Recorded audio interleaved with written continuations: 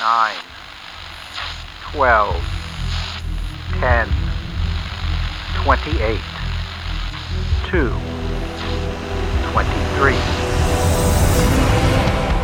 This is Deep State Radio, coming to you direct from our super secret studio in the third sub-basement of the Ministry of Snark in Washington, D.C., and from other undisclosed locations across America and around the world. Hello, and welcome to another edition of Deep State Radio. I am your host, David Rothkopf, here in New York City. It's Thursday, so I am joined by our usual co-hosts, including also in New York City at NYU Law School, Ryan Goodman. Hi, Ryan. Hi, David. And in Washington, D.C., Dr. Kavita Patel. How are you doing today, Kavita? I'm on pause today, much like the Johnson & Johnson vaccine. And speaking of the Johnson & Johnson vaccine, our friend, Pulitzer Prize-winning writer and expert on all things pandemic, Laurie Garrett, who's also in New York City. How are you doing, Laurie? Like everybody else, I'm sick and tired of not having a real life. But yeah, there it goes. No, I understand, but I've been doing that for decades. It's sustainable. So here's where I want to start. One of the reasons we're actually doing this podcast is obviously there's been a lot of news about the pandemic, and we'll get to all of it. And I've got questions, Ryan has questions, and we'll just pepper Laurie and Kavita with our questions. But I think it was yesterday, Laurie, or maybe it was the day before, I saw a tweet from you, and it was talking about the trend lines associated with the pandemic in the United States. And I'm paraphrasing what you said, but it was something like, if this doesn't worry you, you're not paying attention. And so that's where I'd like to start. How do you interpret the trends in the U.S.? Yeah, I would love to be able to come on this show and other shows and say, you know what, since we got these wonderful, nearly miraculous vaccines and we have a new president and we're rolling it all out, everything's going to evaporate, the problem's going away, and all is well with this world. But unfortunately, the opposite is the case. Yes, we're doing many things as matters of policy in this country that are vast improvements over the status of the situation just 3 months ago. But this epidemic is showing all the wrong trends. On a global scale, it's growing exponentially at a pace unprecedented, and in places that thought they had basically defeated the problem, such as China now seeing a resurgence, India in a completely out of control, catastrophic situation right now. Germany, which really had things under control, is not only out of control, but it may actually make the world's most popular sitting leader, Angela Merkel, go out in disgrace. It's causing a real disruption of the entire realpolitik among the Germans. Here in the United States, we had a steady trend downwards in deaths and hospitalizations, and the percentage of tests coming back positive have been going down in all but a handful of states. And the key states that we were worried about were also states where the so-called UK variant, the B117 mutant form of the virus, had started to spread pretty widely.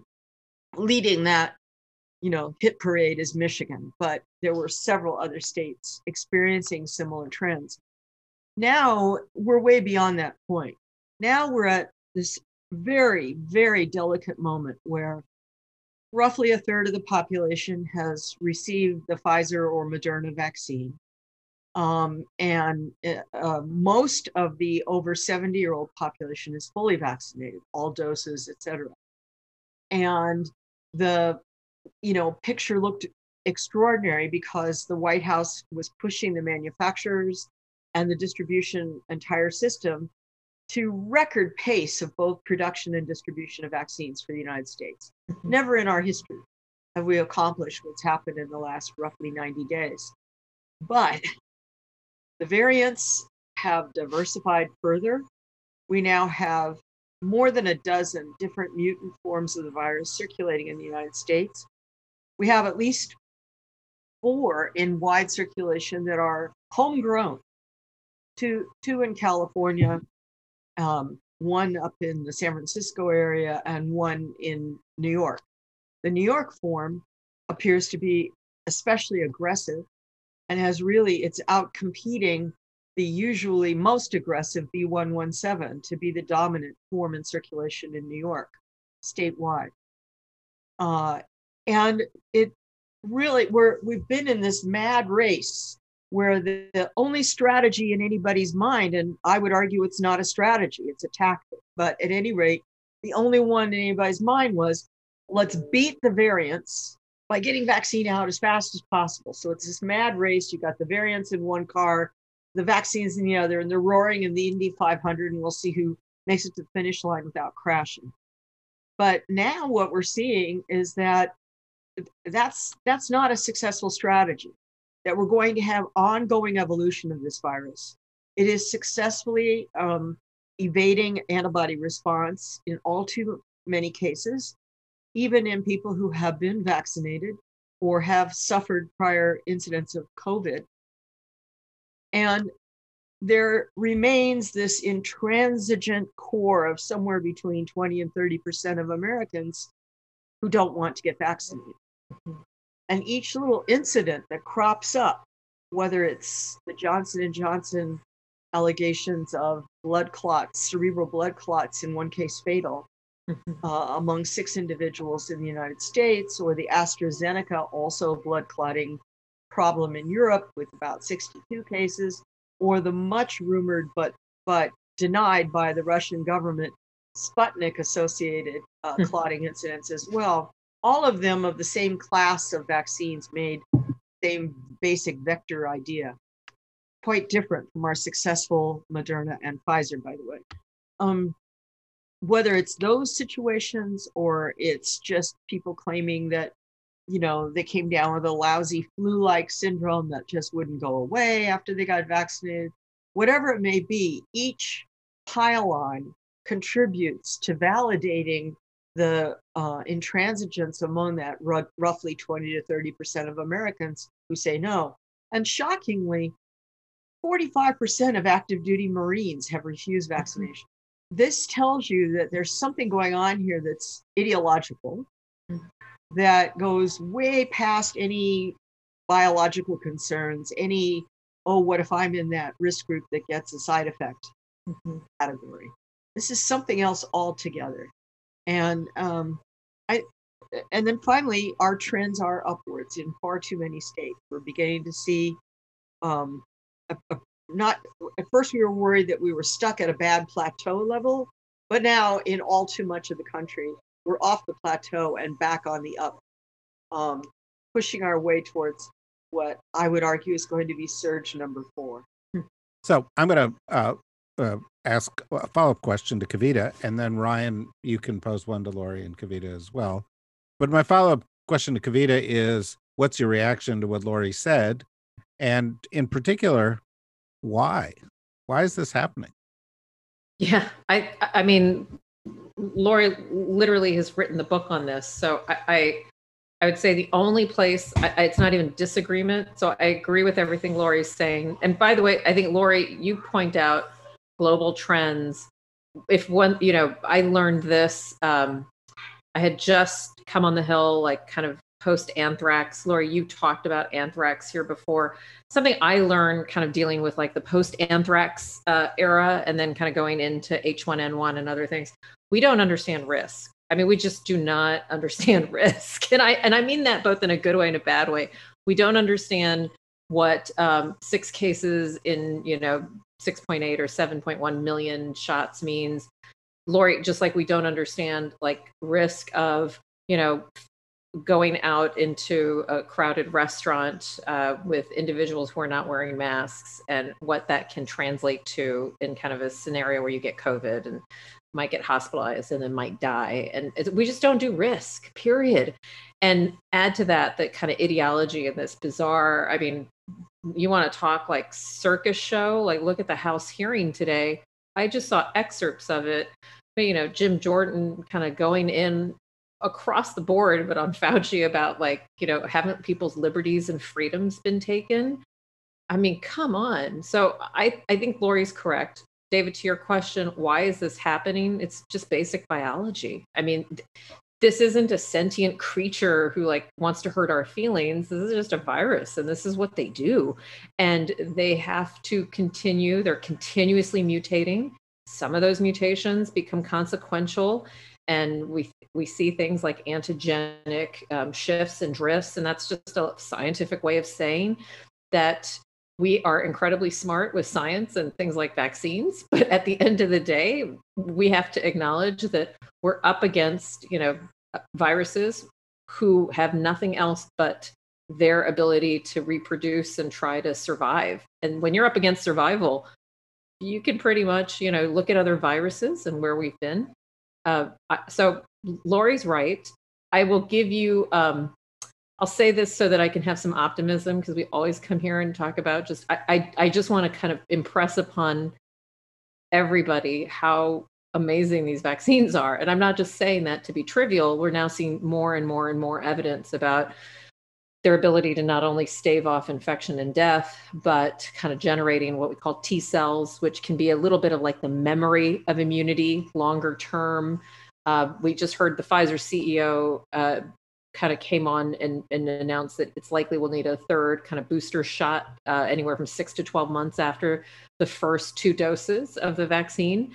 And that paints the picture. I think Lori and I both talked about how we don't feel like this is one and done in America, just the skies open up and the birds are singing, but that this becomes a part of our kind of life. And that in the big picture of like centuries, this isn't as bad as it could have gotten, possibly because of science. But I look at Brazil, Lori, I looked at those India trends, Germany that you rightfully mentioned. And then I'm also seeing their degrees of botched vaccine rollouts or not having, I mean, if you're in Brazil, what are you going to do?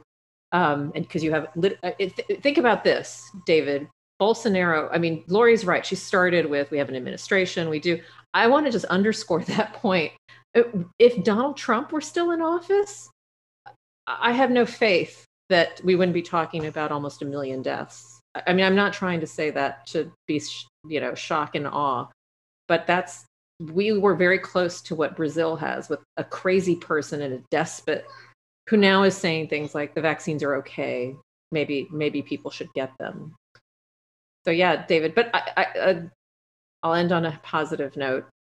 We are vaccinating. People are taking it. We're still seeing, we're now starting to get to that inflection point. We're going to have a little bit more supply in pockets. I have open spots for vaccines pretty much all week. We're doing walk-ups. Anybody can walk up over the age of 16 and get vaccinated. That's a good thing. But there are a pocket of people, not just almost half the military. We've got 32% of healthcare workers that haven't taken it, and it's largely the lower wage, mostly racial ethnic minorities that are not taking it for a lot of different reasons. So we have a ways to go. Ryan, questions? Sure. So I guess I wanted to focus in on the Johnson & Johnson suspension that just happened earlier this week. And I guess the one question I have that would be just thought kind of important to focus on is the global implications of the Johnson & Johnson suspension, not just what's happening inside the United States. So South Africa has suspended the use of Johnson & Johnson. Johnson & Johnson, I guess, has suspended for itself the rollout in Europe. Australia, I believe, has suspended Johnson & Johnson. And the piece of it that I can't wrap my head around is, in some sense, it's what Kavita was talking about in terms of assessment of risk. Mm-hmm. One would think that the risk would be different in each of these countries. Like even in the United States, the fact that it's just these 6 cases out of nearly 7 million people.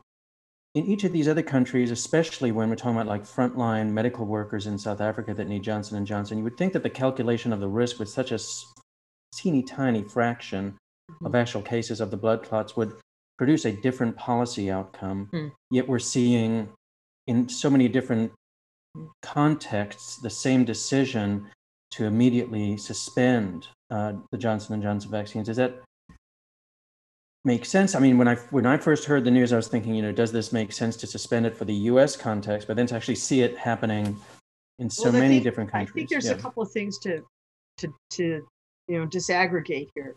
First of all, there is no regulatory agency that deals with pharmaceuticals that is superior to the US Food and Drug Administration. The entire world follows the FDA's lead, including the European Medicines Agency and even the Chinese medical leadership. So if the FDA says, we're a little nervous here, let's put a hold on this and study it more carefully, have various committees, CDC, et cetera, come look, the rest of the world goes, oh, gulp. The second part of this is it's not the first one. I mean, Johnson & Johnson is coming on the heels of this massive set of endless controversies surrounding the AstraZeneca vaccine. And I mean, I can't really think of a company that has handled something worse than the way the leadership of AstraZeneca has handled their vaccine. In fact, they just renamed it.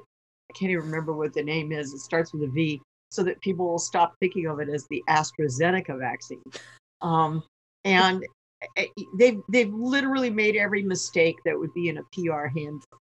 And the result is ongoing scandal about, since that's the number one vaccine that's been donated to COVAX, which is the big international effort to create equity by supplying vaccine either free or highly subsidized lowered cost to developing and middle income countries around the world. So here's where we are. The three vaccines that are showing most difficulty in terms of potential side effects are all what are called adenovirus vector vaccines, meaning that the basic design of the vaccine is that you're hitching genetic material related to specifically the COVID virus onto what supposedly is a harmless virus, an adenovirus that is, in humans, the only thing we really usually get from adenovirus is mild colds, what we think of as a cold. And to make it even safer, they used adenoviruses that come from other primates, not human beings, so that they can't cause disease in our body. But there's something about this adenovirus vector formulation that seems to trigger a different kind of response in some people compared to what the mRNA vaccines, Moderna and Pfizer, are eliciting. So that's problem number one. Problem number two is we have another set of vaccines all coming out of China, I believe one is Sinovac, that are showing worse and worse efficacy, down to the level that Chile has the highest rate of successful vaccination of a Latin American population and ranks above the United States for percentage of population vaccinated. It was being held up as the great success story of Latin America, but they used the Chinese vaccine, and now they're finding out, if it's 50% effective, that's probably even then an exaggeration. It's probably worse than that. And they have people that are going into their third round, their third booster, and still not eliciting antibodies. So where we are on a global scale with all of this is that credibility gets undermined every time, especially in poor countries, every time there's the perception that the good vaccines are for the rich countries and the crap vaccines get dumped everywhere else. That's right. And internally, inside the United States, there's the same sensitivity. You're going to dump the Johnson & Johnson on us because we're on the Navajo Nation, but you in New York City get to have Moderna. And we really are facing an uphill battle on dealing with all of this because there's a lot of truth to it. I mean, it is true that the vaccines that have filled the COVAX supply have been AstraZeneca, Sinopharm, the Chinese one, the Russian Sputnik, and so on. And, we haven't rushed as an American population to say, we want to share our largesse with the world. We're going to relinquish some of our Pfizer and some of our Moderna supplies to COVAX. And so just today, Gordon Brown, the former exchequer of the UK, together with, I think it's 50 former heads of state, plus leaders of multiple multinational institutions, have called on President Biden to void the patents on Moderna and Pfizer to allow the generic manufacture of those vaccines worldwide. That's not going to happen. Ryan, I'll just add, I'm not sure if you were looking for opinions about yesterday's actions or lack of actions by the advisory committee at the CDC. I think this was a mistake. I think the FDA sending up a signal, it was truly a safety signal. We could argue about whether it should have been a pause. One other action that I've seen the agency do and would have advocated and said that was also very sound would have been what we call kind of a Dear Clinician letter, where an advisory warning goes out to every prescribing, practicing healthcare professional, doctors on all the way through. And personally, the most important part of discussing Johnson & Johnson in these 6 cases, by the way, there were 2 cases before the authorization, 6 cases after. So, and so it's interesting to look at the data. The most helpful one of them was a 25-year-old man. healthy male. I know that, which is why I'm prior history of any health issues at all. Which, Lori, is why I'm nervous when people are like, let's just, women. And I said, there's no reason biologically to believe this is limited to women. So, but Ryan, I think that the FDA could have put out guidance to clinicians about things to look for. If someone has been vaccinated in the last, if someone presents with these symptoms and they have received a vaccine of any kind, but including Johnson & Johnson in the last 3 weeks, this is what you need to do. That would have been much better than what we did, which was a pause, safety signals, FDA pause, kick it to the advisory committee of the CDC. And this is then kicks it down the road. And this is super inside baseball, but people are like, why did the CDC get their hands on it? CDC runs and ACIP runs the adverse events reporting system. And they've been meeting every week about any adverse events, unbeknownst to the public. But that's why it came from them. And what did they do? In their deliberations, they said, we don't want to make a rush judgment. But by kicking the can down the road, Ryan, I think it's done more damage now. And I think the nail is in the coffin for the United States using Johnson & Johnson. And I frankly suspect AstraZeneca will not put in an EUA anytime soon in this country, because I'm sure regulators have said, guess what? This is going to be a very problematic emergency authorization. And I'm now increasingly worried that, to Lori's top point, the United States FDA is considered the gold standard. There are very few things the United States is gold standard on. This is it. And other countries, I have friends in country in India and Africa who said, why would we do something that's not good enough for the United States? And by doing that, they're going to cause more harm in their countries than good. And I'm very upset about yesterday. I'm very upset. I'm upset too. And I agree 1,000% with you. The one thing I would just add to that is, the hope with going to the Johnson & Johnson formulation is that it only requires normal refrigeration. Right. So when we're looking at whether it's, remote part of upstate Arizona or central Mexico, or it's, way in the middle of nowhere, Tanzania, we were looking for a vaccine that didn't require more rigorous logistics than what is applied to normal child vaccination schedules. So if you could transport measles vaccine and polio vaccine, you could transport a COVID vaccine.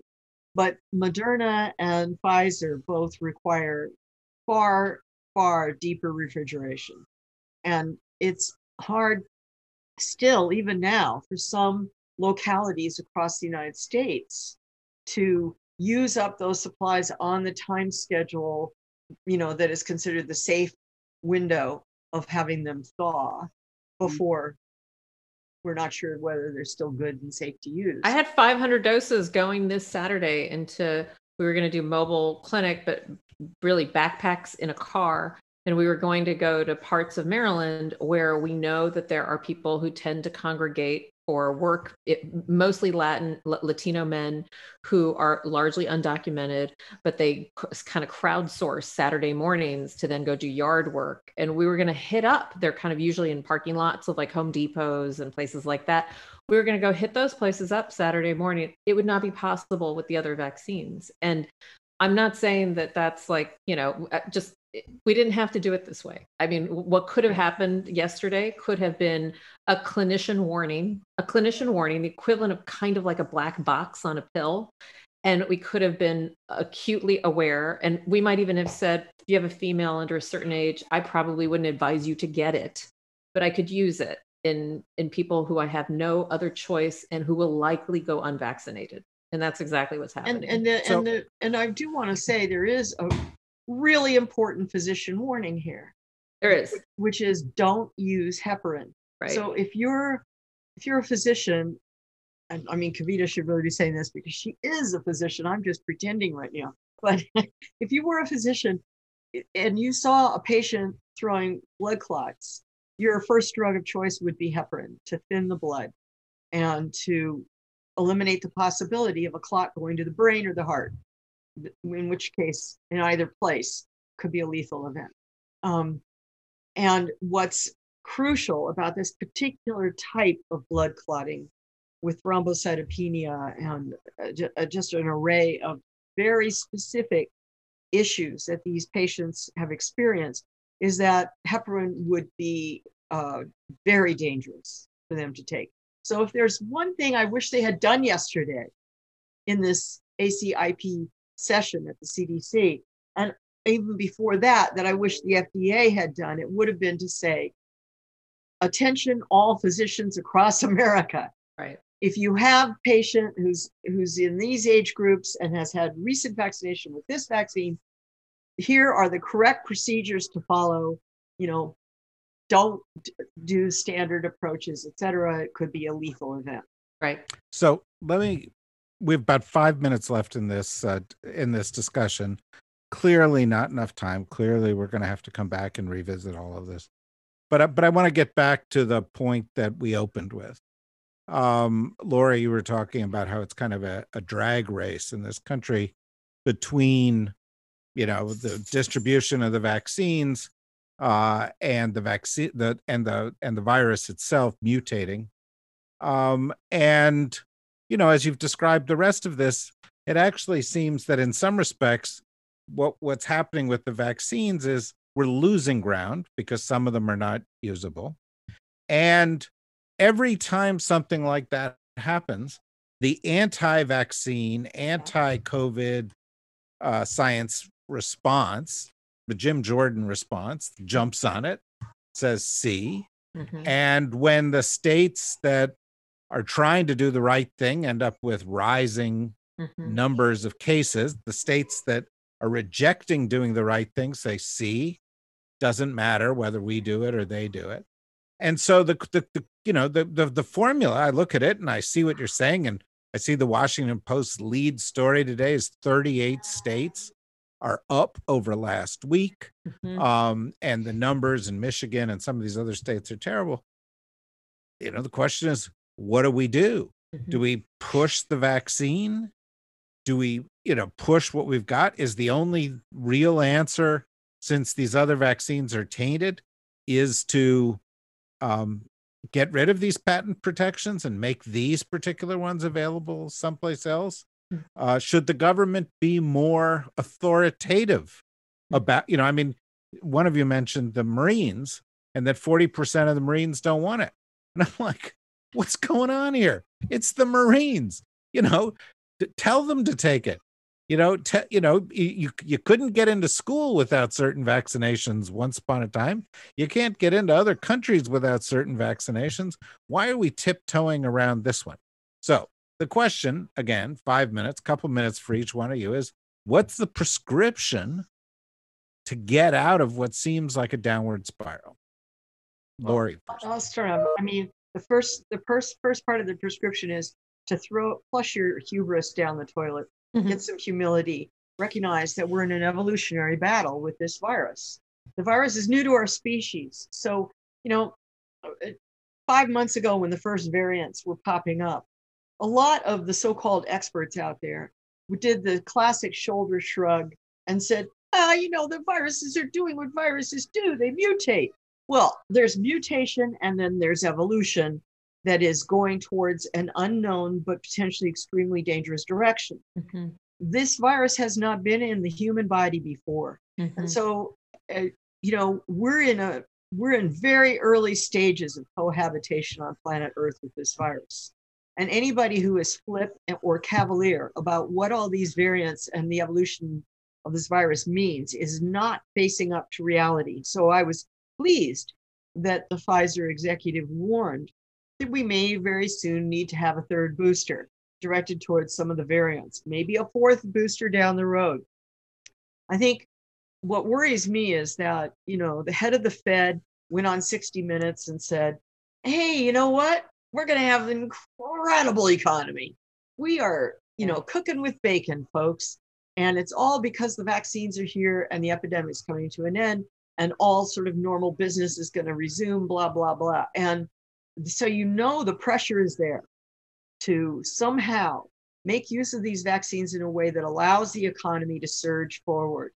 And I'm just very worried that we're committing ourselves to winning this Indianapolis 500 drag race with the variants and the vaccines without having the appropriate level of humility and understanding that there are amazing pitfalls and dangers still laying before us, not the least of which is the denialists and the crackpots. Kavita.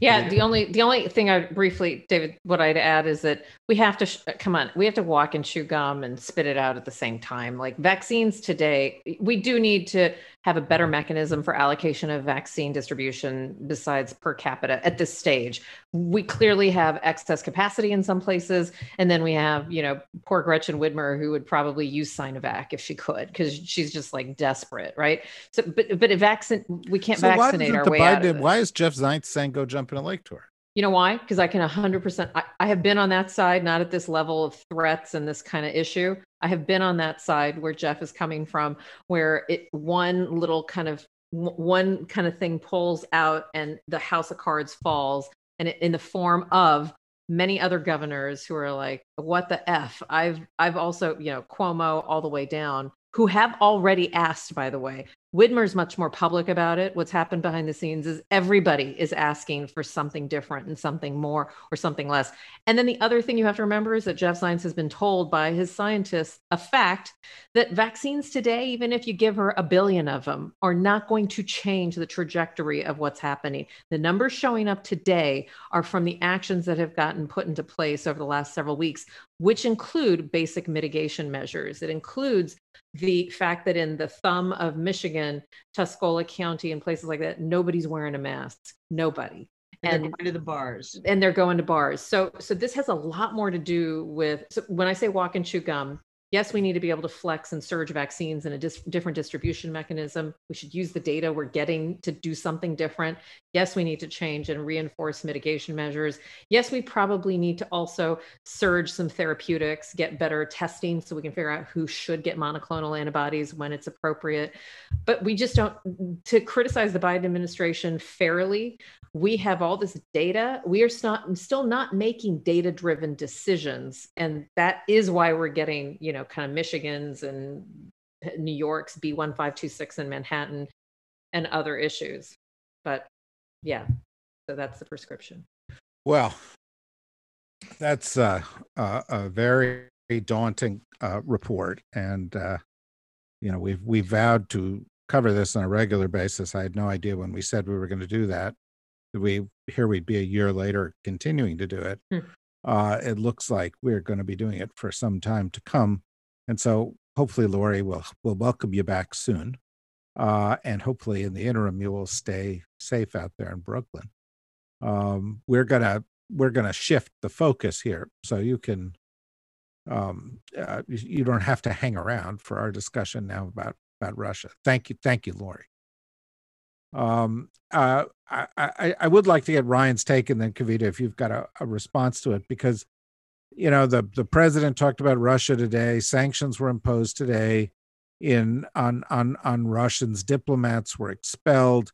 It had to do with the Solar Winds case, but it also had to do with some of the election intervention of the Russians, and there was a kind of a bombshell in the middle of it all, which was the Treasury Department acknowledging that when Paul Manafort got campaign data and passed it on to Konstantin Klimnik passed it on to Russian intelligence. And Mueller, in the Mueller report, says he doesn't know where it's gone. I think they assumed that. There's a bit of a detective story to try to figure out who knew what when, because it's possible the intelligence community has known this all along. But Ryan, I'd just like to turn to you first for your take on it. Then maybe Kavita, you can ask a follow-up question before we go on what do you think the significance of all this is? So I agree. I think it is highly significant. It was always the most colludy part of the collusion understanding when the very campaign chairman, Paul Manafort, shared quote unquote sensitive internal polling data with Kalimnik, who, the Mueller report also said had active ties to Russian intelligence, but then the bipartisan Senate intelligence report said that Kalimnik was a Russian intelligence officer. So that was always a big deal. But then it's not just the Mueller report, it's also the bipartisan Senate intelligence report a year later says they can't establish anything further. They do not have the information as to what Kalimnik might have done with that polling data. So why did he have it? Was he just because he's some guy who has been hanging around with Manafort for years, and maybe he's just doing something for Manafort with that information? So it really did stop right there.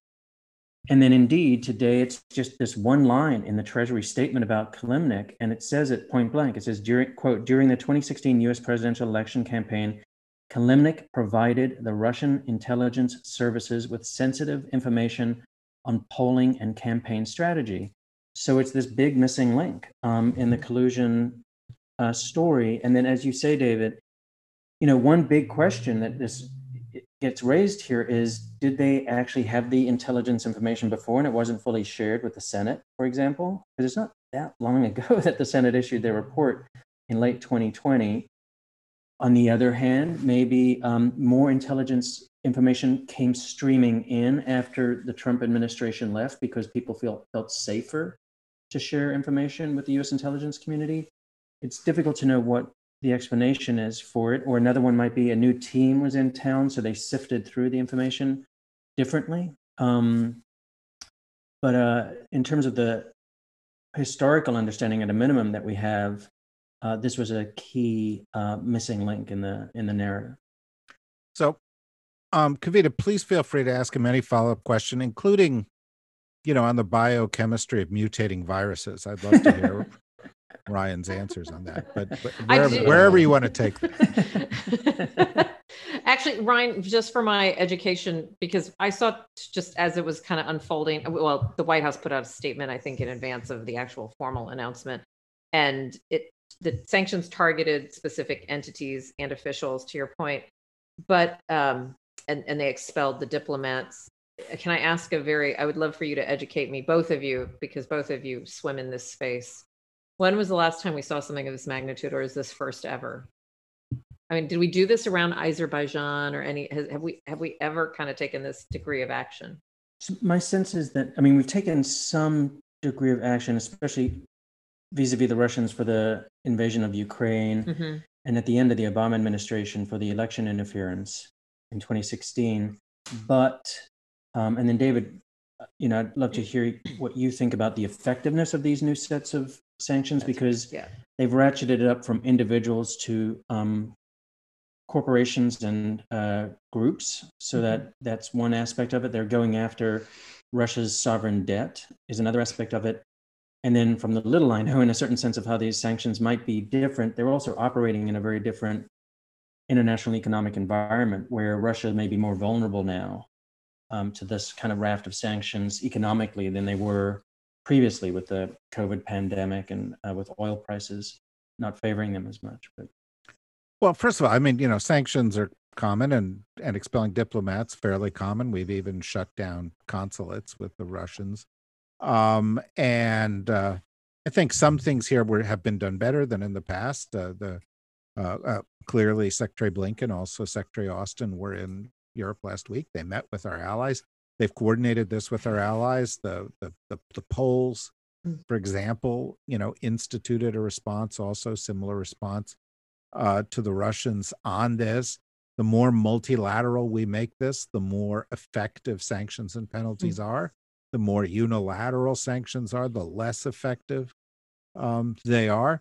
The farther the sanctions are from Putin and Putin's closest friends, the less effective they are. The closer they are to Putin and Putin's closest friends, the more effective they are. Parenthetically, but a little side story, during the war in the Balkans, the U.S. was trying everything to put pressure on Milosevic. Bombing campaigns didn't work. And then, this is the 90s. And then the United States said, well, let's bomb the factories of Milosevic's best friends. And so we went in and bombed the factories of Milosevic's best friends. And they were on the phone to Milosevic saying, stop whatever you're doing. You're ruining our lives. And, that kind of leverage is important here. The other thing that I would say is, countries speak to each other in this kind of strange shadow language. There's a conversation going on between the United States and Russia now. There are a couple of questions I've got about that conversation. One question is, I heard Mike McFaul, our former ambassador to Russia, on MSNBC shortly before we started here saying, this is an effort to put a punctuation mark on all the stuff that happened under Trump. These are things that happened back then. This administration wants to move on. Well, if that's the case, the Russians are going to be more or less relieved, right? If this administration is going to drill down, dig further, penalize more, that would have another consequence. So we have to see whether that's the case. And of course, Russia now has been massing troops on the Ukrainian border in a way that is ominous and threatening.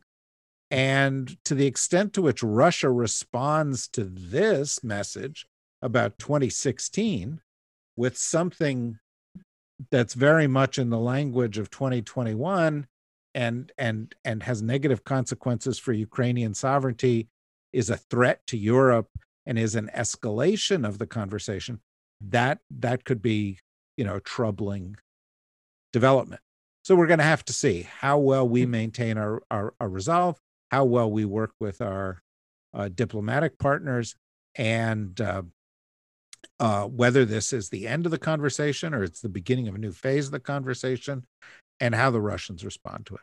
So all those things will color, I think, that outcome. Anyway, I just had wanted to touch upon this because I do think it's a fairly significant deal. It's actually bigger than that. Ryan, who's a wordsmith, because he's the co-editor of Just Security, used the legal term that he learned at Harvard Law School, colludy. He said this was very colludy. Colludy. Yeah, it's really fucking colludy.